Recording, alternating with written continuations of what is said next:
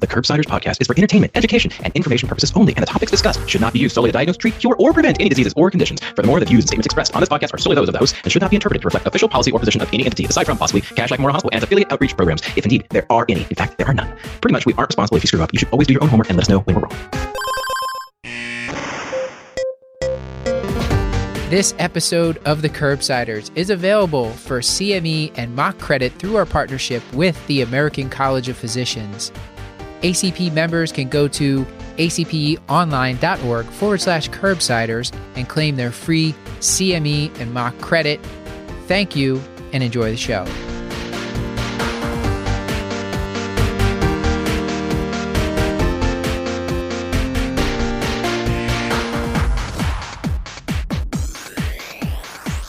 Hey guys. Hi.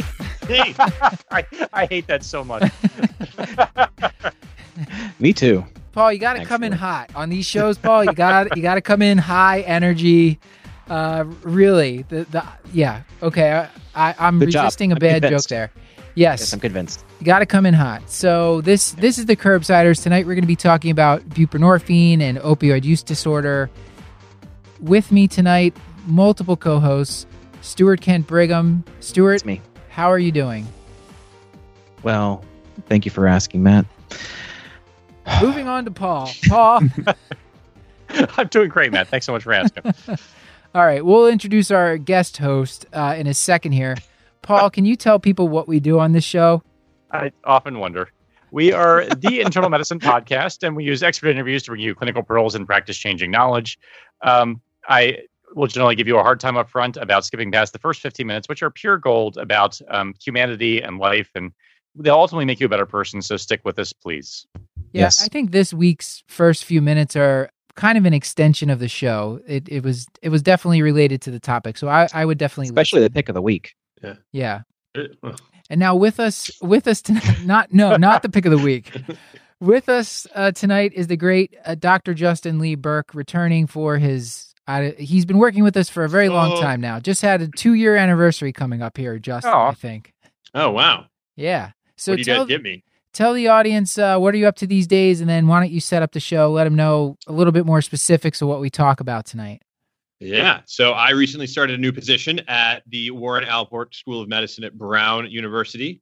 It's the best. I'm getting to do some primary care, some inpatient care, some addiction work, which is a great segue into what we're talking about today at this episode. On this episode, we cover the basis of opioid use disorder treatment. It's great. We discuss, we address some of the knowledge that can be helped to empower providers to give confidence to start treating, including details on different formulations of buprenorphine, how to initiate treatment, how to address challenges that might arise on people that are on buprenorphine, and understand how to address things like perioperative pain management for patients on buprenorphine. Just an overall well-rounded way to become a master in all things buprenorphine.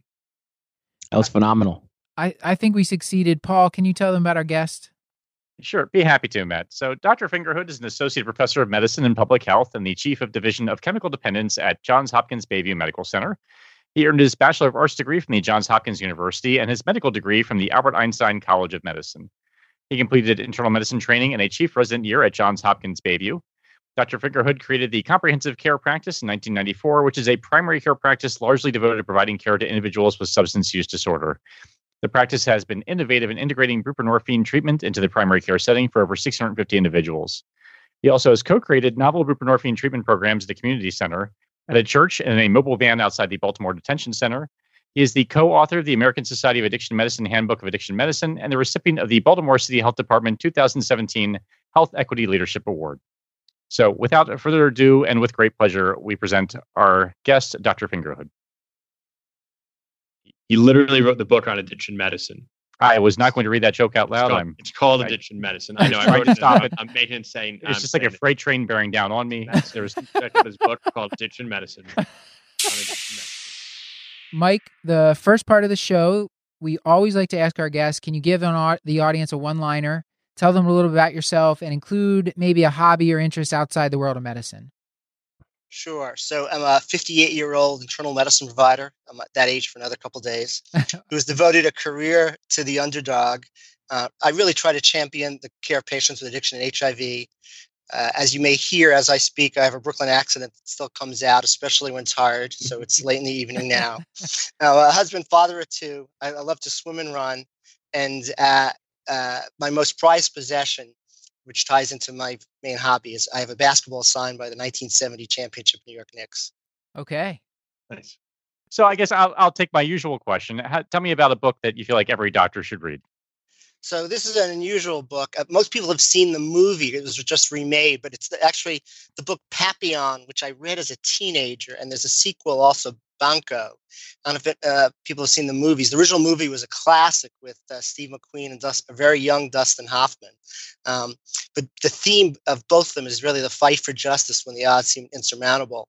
That there's wonderful scene in the original with Steve McQueen at a leper colony and overcoming incredible obstacles to finally escaping Devil's Island, and then eventually getting justice and clearing his name in the sequel. Spoiler alert. So aside from that spoiler, what's your favorite failure? What'd you learn from it? So my favorite failure is actually related to the topic I'm going to talk about. And it's happened more than once. So it just shows that you can make a mistake more than once and realize, that, why didn't I realize that? And that's work I've been trying to do, where I try to get community health clinics to prescribe buprenorphine, and not having insight into the kind of negative uptake and the indifference, because I didn't realize that they were first stigmatized against patients with opioid use disorder. And why would they want to treat opioid use disorder if they thought these were bad people who did bad things, who committed crimes? And I don't want these people in my office. So why are you telling me to provide treatment to them? That's an ongoing struggle too, a lot of times. Yes. But we may get to this, but is that, I mean, it's certainly worth talking about, but is it really a mistake? Like, I just wonder if the exposure doesn't help sort of change the conversation a little bit. You know what I mean? I feel like the more you treat, sort of the more sensitive you become about using stigmatizing language and perception and sort of how to have the conversations. I don't know. I hate to hear it described as a failure, as maybe an opportunity for growth, but that's uncharacteristically optimistic for me. I think the lesson I learned perhaps is that to first go in and assess where people are and understand what their views are, and perhaps later on, instead of me saying something, I brought someone in recovery with me, who perhaps there's validity to the reason why. I don't. This seems like a futile endeavor. If you've never met anybody who succeeded, you might think it's a waste. Yeah.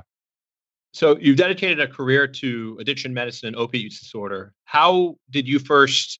What was your first exposure to opiate use disorder, and how did you kind of choose this field of medicine? So my first exposure was actually back in 1974. I'm from Brooklyn, New York. And incredibly, I don't know this, it may be a coincidence, but it's definitely something that caused me to reflect. That in 1974, in the apartment building I was living in, Flatbush area of Brooklyn, a methadone clinic actually opened in the same building in which I lived. I lived on the 5th floor, and a lot of the apartments in Brooklyn have kind of doctor's offices, entrances. Actually, when I was a little kid, my pediatrician was in the same building. But a methadone clinic had opened. And so this was 1974. It was, Vietnam War was winding down. It was really the first influx of heroin, although there was in the 60s too, because remember, methadone became a useful treatment in the mid 1960s. But it was the real need for methadone treatment. And what I saw, I didn't understand. And in fact, I didn't have a pet, but I remember neighbors being concerned because there were often almost empty bottles of methadone that were lying on the street, that they were afraid that their dogs would get into, because not all the bottles necessarily were fully empty. That was my first exposure. And I have to admit, by 1976, 2 years later, my parents moved. We moved to a different part of Brooklyn. So that was my initial exposure to opioid use disorder. I have to say, I was too young to really understand. I certainly didn't have a grasp of addiction. And then 10 years later, it's interesting, exactly 10 years later, I was a medical student in the Bronx at Albert Einstein. And this was the next wave, which HIV related to injection drug use. And also, at that time, injection drug use in the Bronx was just endemic. And our admission board, I did 12 weeks of medicine. On the board was a you put a diagnosis for each patient, and the most common diagnosis which was put on the board was SWAF, which stood for shooter with a fever. So it was a really dehumanizing term. And all you would see a person's name, SWAF, and the name SWAF, name. And we didn't do much. I mean, we did blood cultures. If someone had a murmur, we did an echocardiogram. And I remember saying to my attending, who was a rheumatologist, who was there because he was just there, what are we really doing for the patients? And he was kind of indifferent. And he told me that addiction was not a medical problem, that we were obligated to admit these people. He said in a kind of negative way, but there was no way as physicians we could do anything about what was wrong with them. So that kind of resonated with me because it didn't make sense to me. It certainly caused me to try to gain better understanding, but it also presented a challenge. And I always think that the most reward is when you try to solve the biggest challenges. So that's really, I saw it as a mission and a goal. If how could that be that I'm entering the field of medicine as an eager medical student and I'm being told that I can't do anything to help these individuals? I don't want to get us too far down this now, but I mean, I feel like I have to respond with this thought that over the course of my career, which has been short at this time, I went from being a student to a resident to now an attending for the last several years. And over that time, the perception, or maybe just my perception, changed where these people are doing bad things and have bad behavior and will punish them by not giving them the opioids that they're seeking from us, to now where it's kind of shifting where, okay, these patients have an opioid use disorder. We have medicines that can help them. We can try to help them with this so they can get back on track in their lives. And it's just made the practice of taking care of these patients just so much more enjoyable. It caused a lot of distress during the times where the thought process was that, that these people were out of control and that their behavior should be punished, or it didn't feel good as the person who was supposed to be providing care for them. I'm not sure if if my colleagues I think that's true. Yeah. Yeah, no, I think I've said this before, and if any of the listeners out there want to take this research project and run with it, if I could just be in the acknowledgement sections, that'd be wonderful. But I really do think, I think using sort of patient-first language and treating substance use disorders in a humanistic sort of patient-first way, the relationship stops being adversarial, and instead you actually feel like you're meaningfully treating illness, which is the whole job. And I really do think it decreases burnout. It makes the job more rewarding, and it just makes you feel better about coming to work every day. So I would love to see a formal study that actually looks at sort of patient-first language and then just a sort of appropriate management of substance use disorder and relationship to actual provider burnout. And I bet you it helps. Yeah. So how would you randomize that? Someone's nice, the other person just kind of a not nice. Not nice. This is why I'm farming it out. Yeah, somebody else can figure that part out. You've seen me in statistics. I'm with you. It's a great population to work with too. I think it is something that people miss out on if they don't get that experience in residency or in their training. I've also just noticed that when you openly just talk to patients about their substance use and like say that, I want to understand what you're dealing with so that I can then understand. I want to talk to you frankly about how much you're using and what you're using, because I might have ways that I can help you be more comfortable while you're here in the hospital, or we can start you on buprenorphine and potentially help you, not have to keep going through this all the time. And patients just are like, some of them are like shocked when you're having frank conversations with them about this and like, just talking like you're on their side. It's very refreshing. If you haven't yet gone through it, and you're used to it going the other way, then please, I would implore you to try it out. Is this a pick of the week? Your pick of the week is advocacy. It feels good. Yeah. Did anyone have picks of the week? Because I think we should probably just move. I don't know. I feel like we've already kind of moved into the topic. So Stuart has written an entire paragraph in this script. Are you sure you wanted to about Miami Connection? Yeah. Okay. Miami Connection. Stuart, I watched that the first night I came to San Antonio, which was now 7 years ago. You loved it, didn't you? I did love it. It's amazing. Yes. So Miami Connection is a quintessential 1980s film of epic proportions directed by none other than Richard Park, who directed such classics as Kill the Ninja and L.A. Street Fighter, and starring Y.K. Kim in one of his earliest English films. It's best understood by the synopsis on the back of its VHS tape box. It says, "The year is 1987. Motorcycle ninjas tighten the grip on Florida's narcotics trade, viciously annihilating anyone who dares move in on the turf. Multinational martial arts rock band Dragon Sound have had enough and embark on a roundhouse wave of crime-crushing justice." Anyways, there's more to it, but we'll put it in the you get show the notes. point. We'll put the whole thing in the show notes. Absolutely. And the How Did This Get Made podcast talks about that on one of their episodes. It's amazing. I don't know. I'll have to listen to that one. But this may the be box the first art is recommendation I've agreed with you on. So I'm pretty sure there was a bazooka involved, and if memory serves, I think there's a notorious snake in a toilet scene, which is also fairly spectacular. So and an arm that gets chopped off. It's so 1980s. Okay. Cool. Justin, I wanted to do a quick shout out to an organization or online thing, GrepMed, GrepMed. We've interacted with them on Twitter a few times, but it's an incredible resource on social media for medical education, where it basically curates some of the best visual abstracts or schemas or images from echoes, EKGs, and has this wonderful way of voting system and saving and bookmarking to keep visual images that I think are really good for medical education. It was called the Pinterest of medical education in some article, like by Wired or Time or Washington Post or a blog, I forget. But you can make a Pinterest board for medical education. People should check it out. It's pretty great. It's a great idea. Justin, so let's bring us into a case here. So our first case today is Mr. Harry Goldfarb. He's a 28-year-old male who is struggling with addiction. He regularly uses heroin multiple times a day. He typically injects, occasionally with cocaine as well. He comes to the clinic because he feels like his life is just falling apart. He wants to get treatment. He wants to, take control of his life. What are some ways that we can approach him, and what are some current treatments that are available that we might be able to use to help Harry?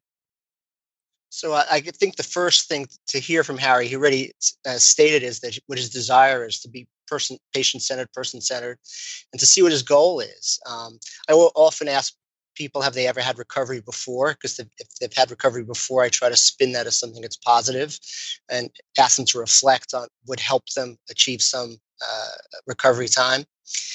We talk about what recovery is. We talk about support systems. Where does he live? Who's around him? Is it going to be difficult for him to achieve recovery if everybody else in his house is using? To try to do whatever he can to maximize his chance of success is what I always say to patients. And I often congratulate them for coming to get help, because I tell patients that I define recovery as making today better than yesterday. And you're here, Harry's here today. He realizes that he wants to get better. And I also define recovery as how people weigh risks and benefits. That the reason he uses heroin, cocaine is because he likes to get high, but getting into treatment doesn't mean that you didn't like getting high. It means that you want to get treatment, and he's going to tell me what the benefits of getting into treatment. So what does he think will happen if he's put on medication, for instance, to help him with his struggle with addiction? What's his goal? What does he hope to get out of it? What's he going to do with his time? How is he going to fill free time? Sometimes I say specific things like, it's going to be really great that you're going to wake up in the morning and not be sick and have to chase something. So sometimes I give out specific ideas, but I don't do that until I hear from the individual first. And then I ask what they know about treatment. So most patients know about both methadone and buprenorphine. The third medication that we can use for opioid use disorder is naltrexone. It's pretty difficult to use, especially because somebody has to be opioid abstinent for a while. So in most instances, it's not even an option. And then I openly discuss both methadone and buprenorphine, letting patients know that they're both useful options, and that if we decide on one and it doesn't work, we can use the other one. And then we describe, I ask in 2019, most individuals have tried one or the other or both. And it's not unusual for someone to say, yeah, a couple of weeks ago, I was feeling withdrawal and friend gave me some buprenorphine and I tried it and it did help my withdrawal symptoms. So I find out what experience patients have had. I would want to know what kind of experience Harry's had before in trying to treat withdrawal, and did he have success? And maybe to follow up on that, what would, for someone who maybe is treatment naive, what would be the logistical advantages or disadvantages of methadone and buprenorphine? And is there any other eligibility of what patients can receive either? And even more so, what providers could actually prescribe the methadone or buprenorphine? Can you talk a little bit about the differences in delivery? Sure. So the history of treatment of opioid use disorder is really until the 1960s that as a physician, if someone came to me in opioid withdrawal, I couldn't do anything. Since the Harrison Narcotic Act about 100 years ago, it became illegal to prescribe an opioid to give treatment to someone with opioid use disorder. In the 1960s, we had methadone treatments that came as an option, but that again was not in the physician's office. That had to be at specialized treatment centers and had specific rules that initially the DEA and now SAMHSA have treatment guidelines. And they're, again, specially licensed treatment centers. They have rules. In general, the rules are that you have to have used opioids for at least a year. That you have to be at least 18 years of age. The first 90 days, you have to show up daily, which is an obstacle for some individuals, that you have to show up on a daily basis. And there's generally some requirements related to counseling and groups. Buprenorphine, which was first presented as a option for treatment of opioid use disorder in a paper in 1978, first came close to fruition as a treatment in 2000 when a bill passed Congress allowing that a medication, which wasn't named in the bill, could be used for the treatment of opioid use disorder in the medical office setting. So it was the first time that someone in the office setting could actually treat. It required an addendum to the DEA license with an 8-hour training course. Initially, that had to be in person, and then could also more recently be online as well. And the rules that were slightly different, whether there was no rule for duration of how long a person had opioid use disorder, that the age was now 16, so it was a lower age, and that it was initiated it could be initiated in the office or by prescription. At the beginning, most of us had patients come to the office to get their first dose. But again, it was by prescription, initiated in the office, and there had to be the availability of counseling, although not required. It could be individualized.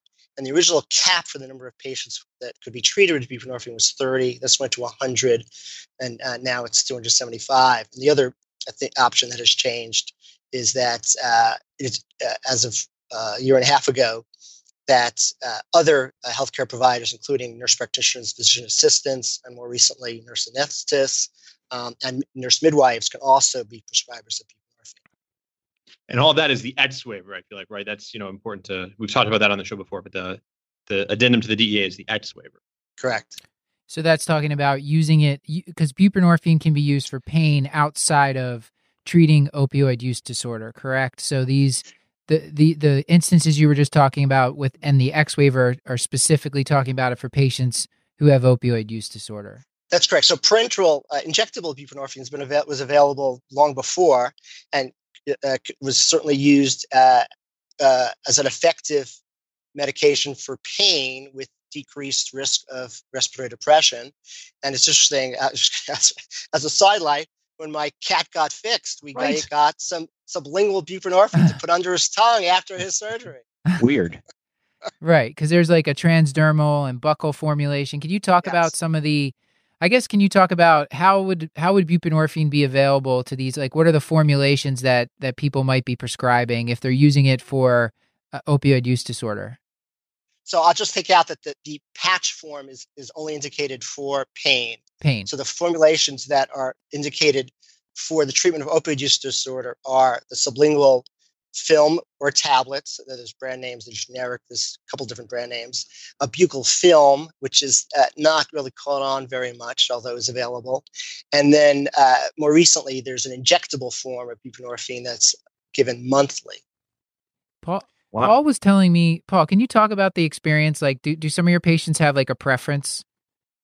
Yeah, thank you for asking. I was just going to ask that. My patients invariably prefer the films, and I don't know if this varies from state to state, but a lot of times that requires a prior authorization and failure of the tablets. But the patients often report with the tablets, to me at least, GI intolerance, or it just doesn't work as well as the thing I hear more often.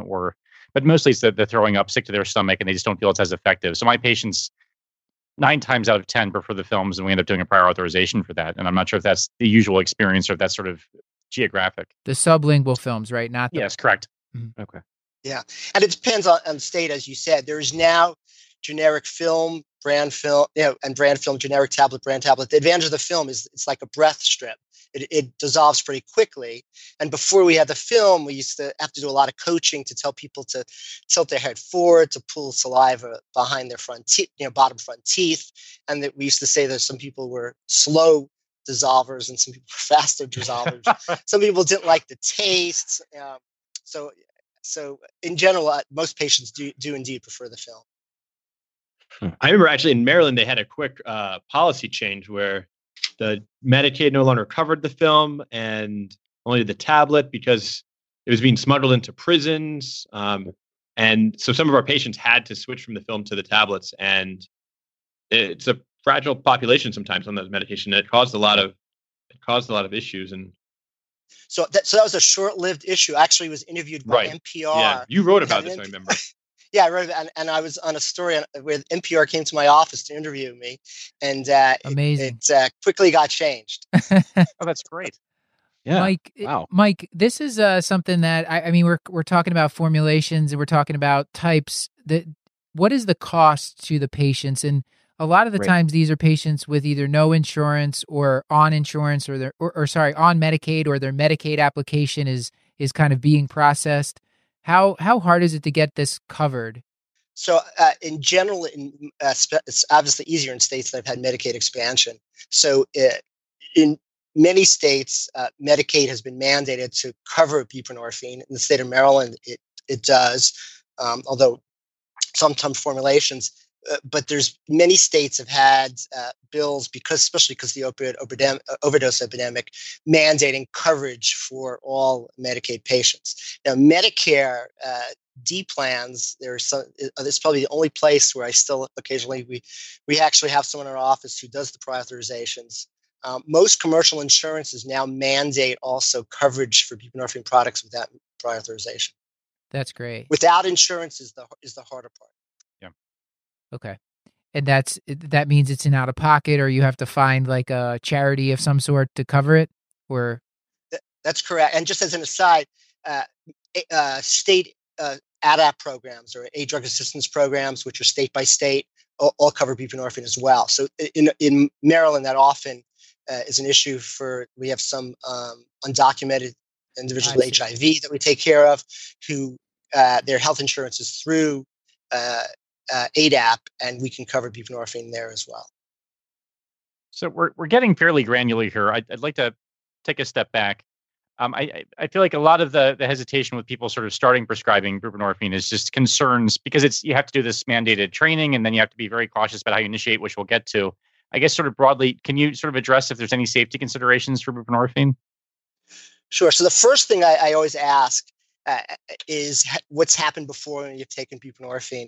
Most individuals know that you have to be in withdrawal before you can take it. It's it's in the street, and related. If someone says, "I think I'm allergic to buprenorphine," it's usually because they precipitated withdrawal. So buprenorphine has a stronger affinity for the receptor, so it knocks any opioids off. So you have to be in moderate withdrawal in order to take your first dose. And there are some people who feel with many of the opioids being fentanyl that you should wait even longer. But I don't have a specific rule for hours, or somebody told me, well, I tell my patients to wait 2 days. I mean, you're going to fail if you wait for 2 days. What is that? So it's really the degree of withdrawal. If they're uncomfortable and they know what that is, and they're really craving, they're sweaty, they know better than we do what significant withdrawal is, and they put a dose under their tongue, they're going to feel better within minutes. Are there other safety issues at all? So there are no other safety issues. In fact, there's no significant drug interactions, which is an issue for methadone, where we do worry about interactions with other medications. I've occasionally had patients actually referred because of having Q2 prolongation on methadone and assistance in switching people from methadone to buprenorphine. That's a common in-hospital consult request for assistance. It's really safe because there's no interaction with other medications. We used to, when we first started doing it, people used to say you have to monitor a liver function test. There's no evidence of liver toxicity. And someone who has perhaps decompensated cirrhosis, like any other medication, you would be cautious. But in general, it's very easy to use. And I certainly think it's easier to get someone started on buprenorphine than to get someone started on insulin. What's the specific concern with the decompensated cirrhosis? That I think that perhaps the metabolism may be slightly diminished in people who have uncompensated cirrhosis. It's not a contraindication, but I would probably start at a lower dose. Gotcha. Mike, I just wanted to, because we've had a couple patients admitted to the hospital with opioid use disorder. There was a hepatitis A outbreak near Kashlak. So patients might have had high liver enzymes. They weren't necessarily in failure, but we didn't know, because if you look it up, it's still in there in like the adverse reactions or the contraindications. And you can find some case reports of like patients that were on buprenorphine, naloxone, and then they had liver failure, but they had multiple other things that could have potentially caused the liver failure as well. So it wasn't necessarily proven to be causal. So you're saying that patient with like liver, like unless they're in fulminant liver failure, you're not really worried about buprenorphine throwing them into it. That's correct. Okay. That's good to know. Yeah, because there have been a couple cases in the past year or so since Kashlak has gotten this medicine where the patient was not given, they weren't offered bupe because like our pharmacist didn't know, and what we, from what we could look up with no one having much local expertise. I don't know, Paul, is that happening at your hospital too? I guess. I've not seen that, but luckily we have a toxicologist who's sort of spearheading our substance use disorder initiative. So that's helpful. But Dr. Up to Date, I can imagine if you're rate limited by that, it would be a problem. Yeah. No, I mean, there's PubMed and looking around and stuff. I couldn't find anything okay. It's good to know. That's why we're doing this. And what dosage? You mentioned that you'd have to reduce the dosage in maybe severe liver failure, but what dosage would you start these patients on who aren't in severe liver failure? So in general, I tell people to take the first dose being 4 milligrams. The most common is I tell patients to take 4 milligrams, and if they're doing well, depending on the time of the day, to take another 4 milligrams later in the day, and then on the second day in the morning when they wake up to take 8 milligrams. And I'd say 90% of patients, I have 16 milligrams a day. I don't go beyond 16 milligrams until we know, probably even a week out, that somebody says that they're still kind of struggling and craving. I never go above 24 milligrams. And then the other way, I have a few patients who I actually saw a young woman today who has done well long-term on 4 milligrams. And very granular, specific question that we can certainly cut out, but do you find insurance companies are paying for the 4 milligram tablets? Because that's not been my experience, at least in Kashlak's neighborhood. I think it's individual. I think you have to see. Sometimes it's the other difficulty. Sometimes pharmacies. I have one person who, this is a different issue, we're coming off very slowly, and it comes in a 2 milligram tablet, and that person has to order as well because that's not a common dose. We've often initiated people on just taking the 8 milligram film but cutting it in half. Is that something that you guys do? That seems like an easy way to. I do too, but the important thing is generally I tell people to cut it in half while it's still in the foil. It's just the handling. If you have your hand, that's a fair point. Or it has some oil, it can make some of the film dissolve in your hand. Ooh, that's a good pearl. Cut it in half and then peel the foil open and use that half. That's why this is a master class. Unbelievable. So what we've talked about so far, we talked about the formulation of buprenorphine. We talked about the kind of a little bit about the initiation, how to counsel patients, and then that essentially buprenorphine's safe even if the patient has elevated liver enzymes, or even if they have chronic liver failure, it should be okay. You just might start with a lower dose, and then cut the 8 milligram strip in half, and don't while it's still in the foil. That's fantastic. Justin, what else is on the agenda here? I know we have a lot more questions left.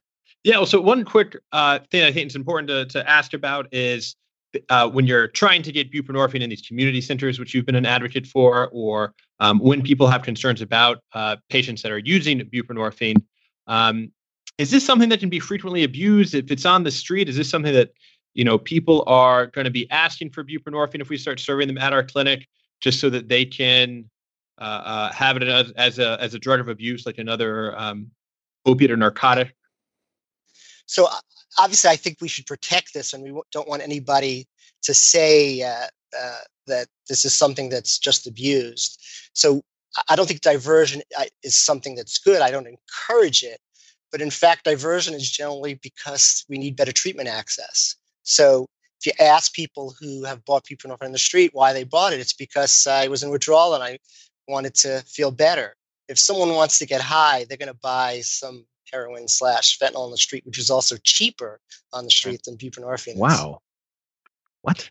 Well, and there's a great article, right? I think there's they did evidence where they interviewed people, and it's something like less than 10%. I think it's even smaller that used buprenorphine on the street, used it for any type of attempt at euphoria. Yeah. In the streets of Baltimore, it's $6 now to buy a pill of heroin/fentanyl. 2 years ago, you couldn't get anything really for less than $10. And the buprenorphine on the street is about $10. Wow. Okay. Well, if we were gonna, do you want to move on to like how we would specifically initiate this? We talked a little bit about it, but let's get a little bit more detailed. Do some details. Sure. So in general, in 2019, I only do home initiation. There is literature support in one of those where you hate to say this double negative, that home initiation is not inferior, was the conclusion of the paper, to someone initiating in the office. There's problems with initiating in the office. You certainly can't store it in the office because the DEA has rules for storage of scheduled drugs. So early on, people would say, bring back your medication. We'll give you a dose in the office. There's really no reason to do that. If you see somebody withdrawal, why would you wait a day if they're suffering and want to initiate treatment that day? So I give them a prescription. It's individual preference for how long the prescription should be. In general, you have to make a judgment as to when you're going to see the patient back.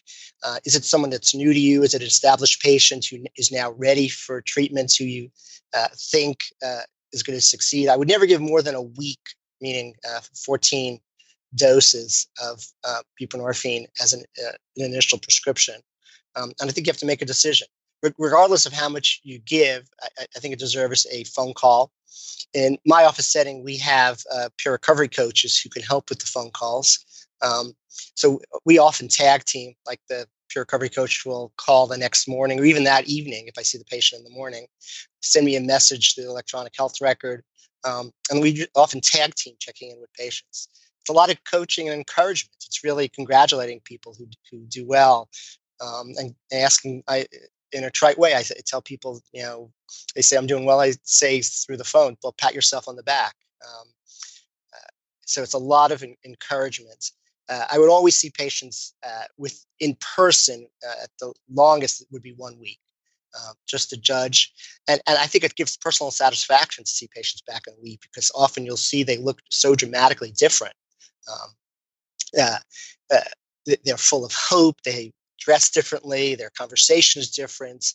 And it's that reinforcement which can encourage new prescribers to keep on going.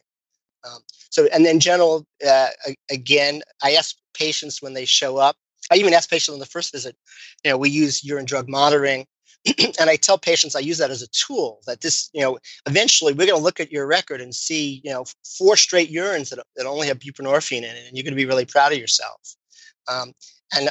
This is individual style, but if someone tells me, I had a slip yesterday, I'm still using, I say, well, let's not do a urine today. Let's have you come back in a few days when we know, because my pretest probability is 100%. Why would I do the test?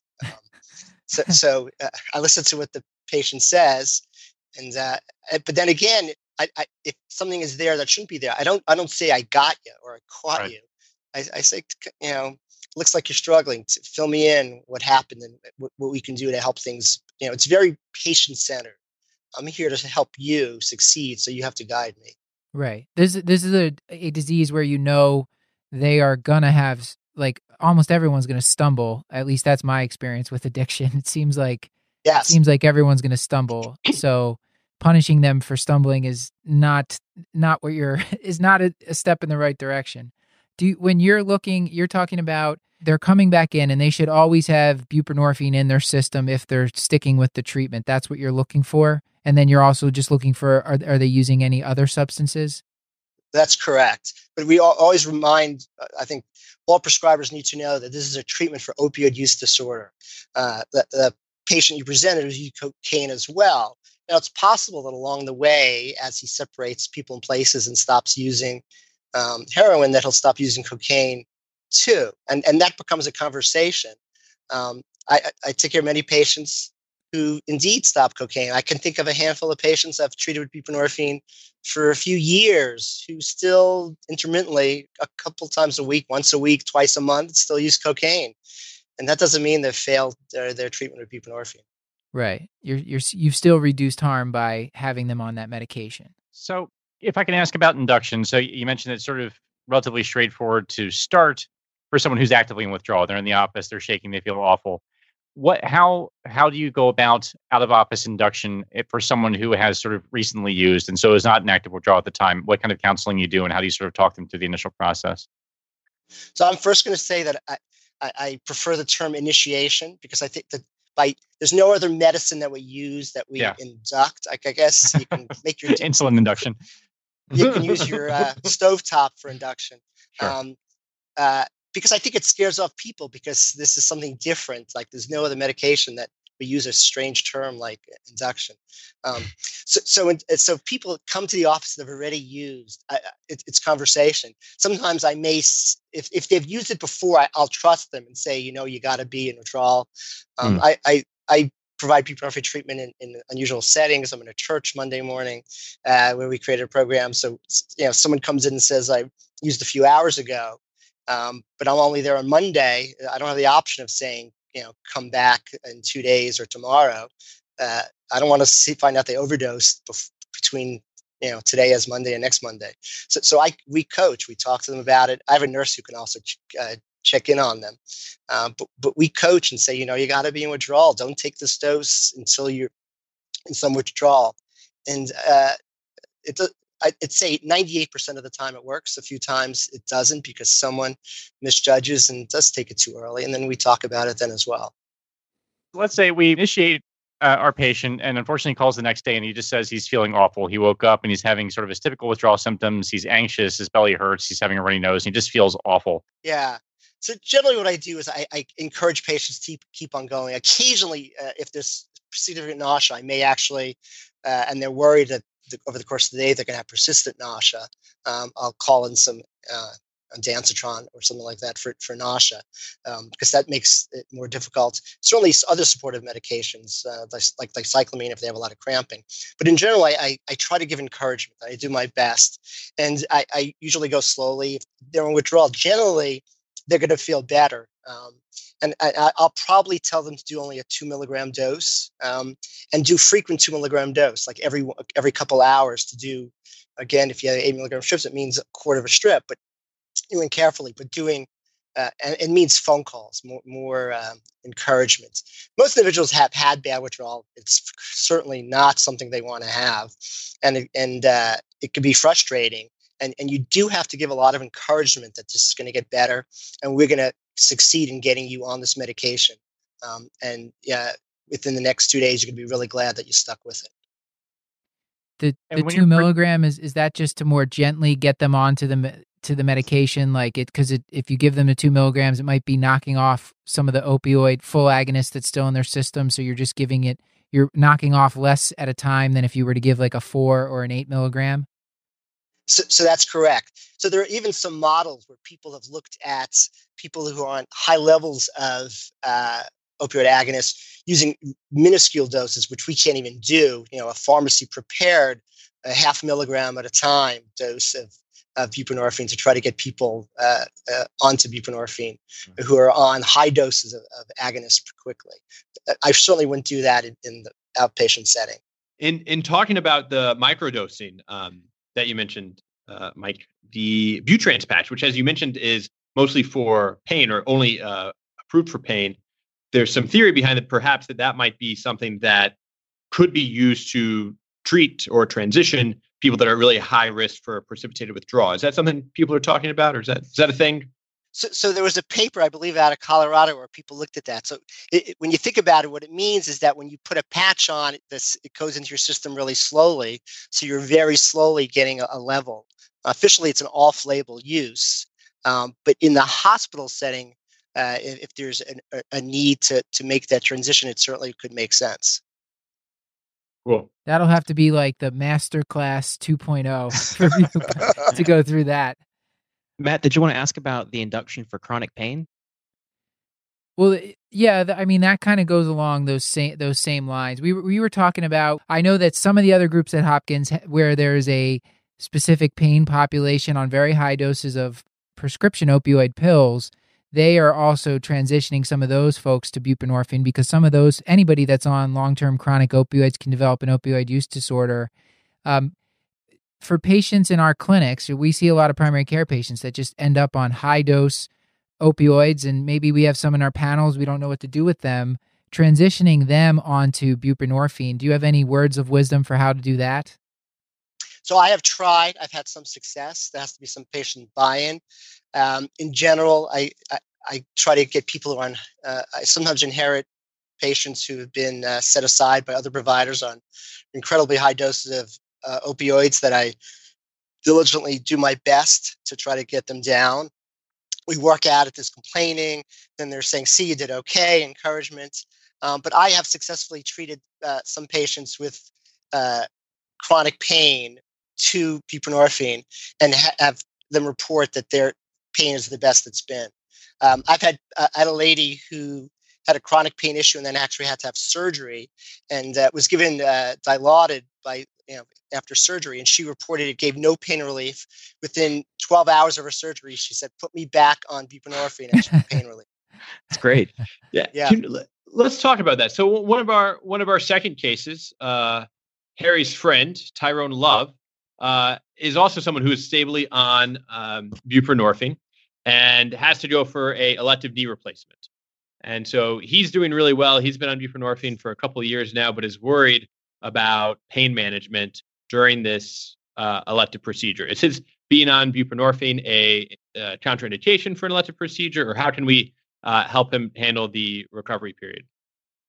So this is an area where, unfortunately, a lot of people will say, "Here's what I do," which I generally hate. At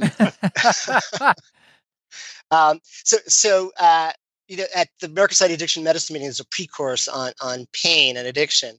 And this past year, there was, maybe it's because I agreed with them, there's finally a good discussion of perioperative care of people on buprenorphine, because there's a huge mix of opinion. So I actually had a recent argument with an anesthesiologist who said, well, I want to see patients on buprenorphine 3 days before surgery and start them on full opioid agonists. Have them on agonists for 3 days, then have their surgery, and then a few days after surgery, transition them back. And you can imagine if you're a patient who's in recovery, you say, "Oh my God, you're putting me on an agonist." Then there's also the issue of I'm going to fill a prescription for an agonist, and then my insurance is going to say, what's going on here? Maybe they shouldn't be on buprenorphine. So I think that is not a good tact, even though you'll hear people say it. In general, I do. What was mentioned at the conference as well. And there are some papers. There's been it's pretty tough to do a randomized controlled trial of the best way to do this. But in general, in working with anesthesia, I always have a discussion with the surgeon. And there's some surgeons that I know real well. For some reason, I have a lot of patients on buprenorphine who've had carpal tunnel surgery. So it's the same surgeon. And we do the same thing with everybody. You gave an example of knee replacement. I think it's the same thing. I tell patients to take buprenorphine the night before surgery, not to take it the morning of the surgery.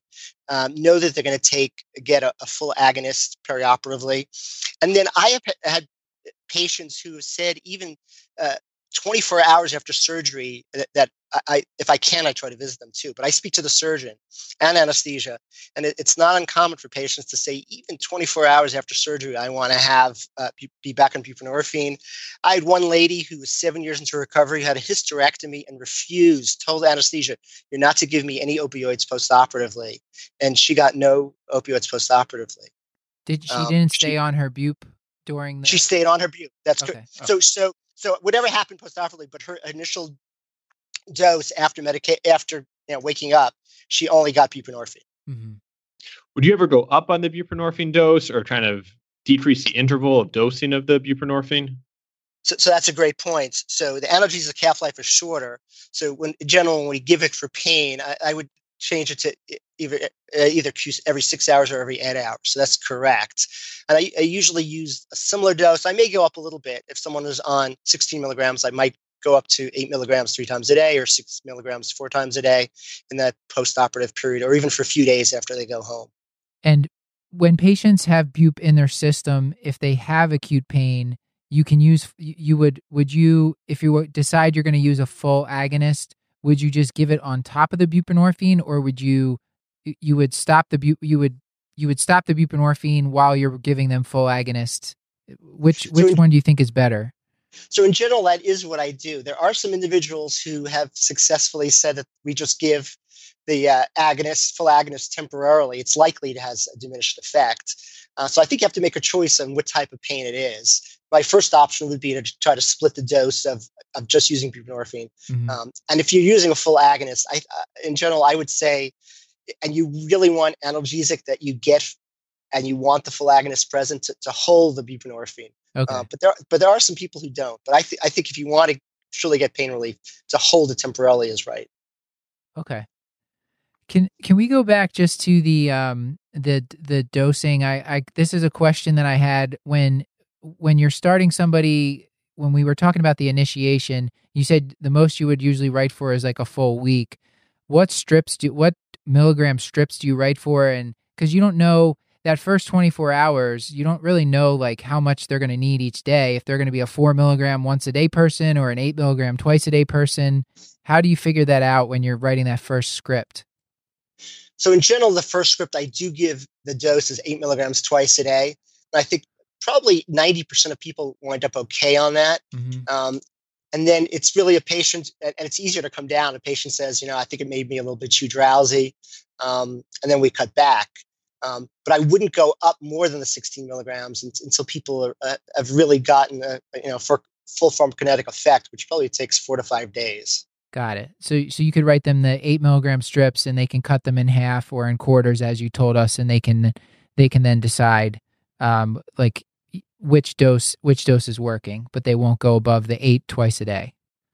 Correct. I want to ask about sort of two perceived barriers. One is I think a lot of folks are a little bit hesitant to initiate prescribing because of the perceived requirement for behavioral support services as part of the outpatient practice or connected with. So I wonder if you could sort of speak to that and how big a barrier that actually is. So that's a really important point, because I think that does prevent some people from prescribing. That as prescribers, we hope that all prescribers, whether they're nurse practitioners, physician assistants, or physicians, have some skill in motivational interviewing and giving encouragements. And that's what's really necessary. And if you look at the literature, there is no paper that looked at in randomized trials where people were assigned to usual treatment, which includes a provider who cares and counsels, and making that a subset of half the patients randomized having to go over there for counseling. The patients required to go over there for counseling had no better outcomes. Having said that, I think that I individualize, and I kind of say, to patients, what do you need for support? And if you can, and I don't think this is requirements. For instance, in my office setting, I have peer recovery coaches available to help give encouragement and to help with the phone calls and checking up on people. But there's no evidence that requiring counseling is a benefit. The other issue which I think is important that individuals will hear, is that so much of addiction has been so 12-step based, and that if someone goes to a 12-step meeting, they're going to hear, well, you're on medication, you're not in recovery. And I warn patients about that message. Yeah, to follow up to that, I mean, you hear this, like some patients have said to me, aren't I just trading one addiction for another? And would I ever be able to taper off this medication? How do you answer those questions? And how do you answer those questions? So that's an important question. So very frequently patients will, how long will I be on this? And I say, I don't know. In general, I'd say it's going to be many months, and that we make a judgment. Right now, our goal is to make improvements in your life, and let's see what happens. The pull of families can be very strong as well. This just happened to me a week ago, where a young lady who was, had HIV, actually perinatal HIV, had stopped taking her HIV medication. She was 21 years old, using heroin, advanced HIV, which you shouldn't see. And over the last 4 months, she was on buprenorphine. I was taking her HIV medication, and her mother burst in the room and said, "You need to stop prescribing her buprenorphine." Essentially the same thing that you just said. She's just substituting one thing for another. I don't want her on it. So in a way, it was good because it was overt, and I knew this message had been given to her. But I think we have to discuss with patients and realize the patients may hear that at home. It sounds like there's not really a great way to combat that, other than just to tell them that we don't see it that way. We think that their chances of surviving this disease is better with the medicine than without it, and that this is a chronic condition that needs to be treated. It's, I guess, and then as far as coming off the medicine, you've been doing this for a long time. What percentage of your patients, and this is just like off the cuff, what do you think? Like, what percentage actually come off this medicine years down the line or months down the line? I'd say I've been doing it since the onset. I'd say probably 10% come off. Okay. And I don't know that it's very different than, for instance, my patients with diabetes. What percent of my patients I start on metformin and insulin and other stuff eventually wind up not on medication? It's probably less than 10%, but yeah. I'd say about 10%. I think that's a realistic number. And in 2019, I openly talked to the fact that this is overdose prevention as well. Yeah. I mean, all my patients have seen someone die of an overdose. I say, if you take this medication, it's going to prevent from craving, and it probably decreases your risk of overdose if you slip too, because you have it on the receptor already. So opioid use disorder treatment with medication is overdose prevention. Can I just ask?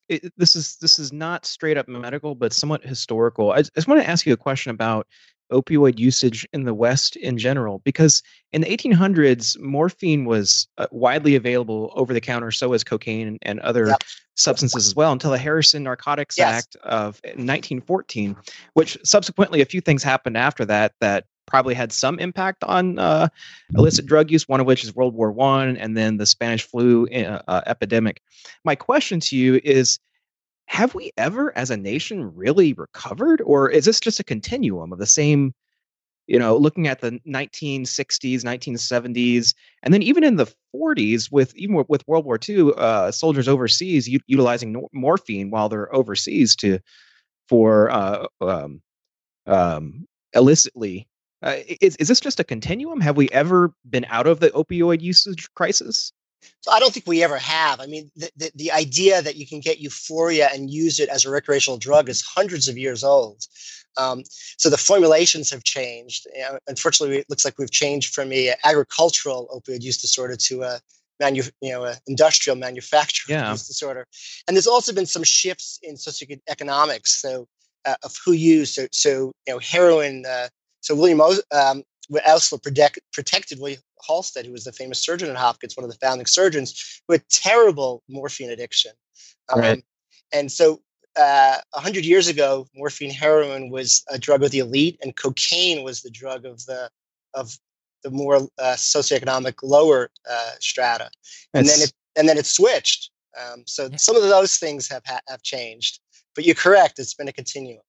Yeah, I mean, it's kind of funny because like Vin Mariani with Cocaine and Wine, it, had a lot of popular or a lot of well-known users like Ulysses S. Grant and I think even other presidents too. But I can't.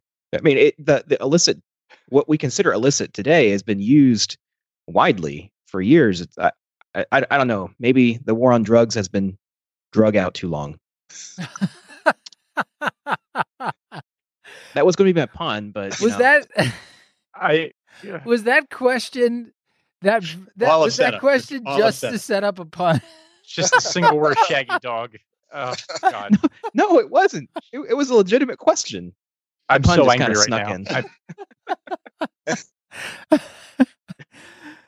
Justin, please ask your question. Let's get ask your question and let's wrap. I was going to say, let's do. Yeah, I think we talked about a lot, and so kind of talking about a quick summary for patients with opiate use disorder. Buprenorphine is a very effective medication. It's a very safe medication. It is not frequently abused, and diversion is maybe blown out of proportion a little bit too much as a concern. Can be prescribed in the office, in a church, in a van with home initiation. 8 milligrams BID, but the first milligrams first. Anyone can get their ETS waiver for free with PCSS online. Clinics do not need intense counseling resources to be offering buprenorphine, and we can treat acute pain on top of buprenorphine, as we discussed. And then maybe using that as a summary, Mike, can you kind of give us some take-home points for our listeners? So I think the take-home point is mostly the reason I've done this for so long is that I get incredible satisfaction that it's a way to truly team up with patients. I tell patients I'm joining your fan club. We create hope for them. And then the messages I always talk about patients is I tell them about steps that my steps, which is different than 12 steps, is that we're going to take away shame. We're going to remove stigma. We're going to build your self-esteem. And for as long as we're working up together, we're going to work on coping skills. We anticipate obstacles. What are your triggers for relapse? We're going to work at it. This is a work in progress. And for patients to reflect. If you do this long enough, you can have numerous patients say to you, "You saved my life." And the last question, anything that you'd like to plug, any websites or other resources you want to share with our listeners? So this is a self-plug, if that's okay. Sure. So I'm an author of the American Society of Addiction Medicine Handbook of Addiction Medicine. We're working on our second edition. It's a very practical guide, not a lot of basic science. It's really a approach to how do I, what are the signs of toxicity? How do I treat withdrawal? How do I approach patients? And we're coming out with our second edition next July. Excellent. I definitely need that. Okay. And we were talking about this beforehand, right? People can sit for the addiction medicine boards. They can buy your book and sit for the addiction medicine boards before 2021, and they don't have to do a fellowship. But maybe do a fellowship if you have the time. And we're kind of close now. You have to put a lot of hours in between now and 2020. So it's going to be a full-time job if you're going to 2021, Paul. So they got some time. All right. Never the opposite. Mike, this was great. Thank you. Thank you, guys.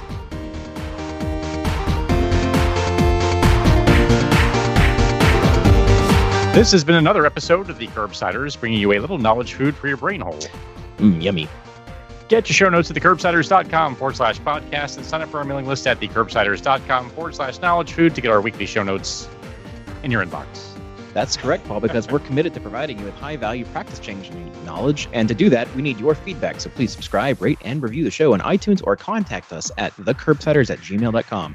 Special thanks to our producers for this episode, Justin Lee Burke and Steffi Mueller. And to our social media team, Hannah R. Abrams on Twitter, Beth Garbs Garbatelli on Instagram, and Chris the Chew Man Chew on Facebook. I also want to thank myself for writing the music. Until next time, I've been Stuart Kent Brigham. I've been Matthew Frank Watto. I've been Justin Lee Burke. And I remain Dr. Paul Nelson Williams. Thank you and goodbye.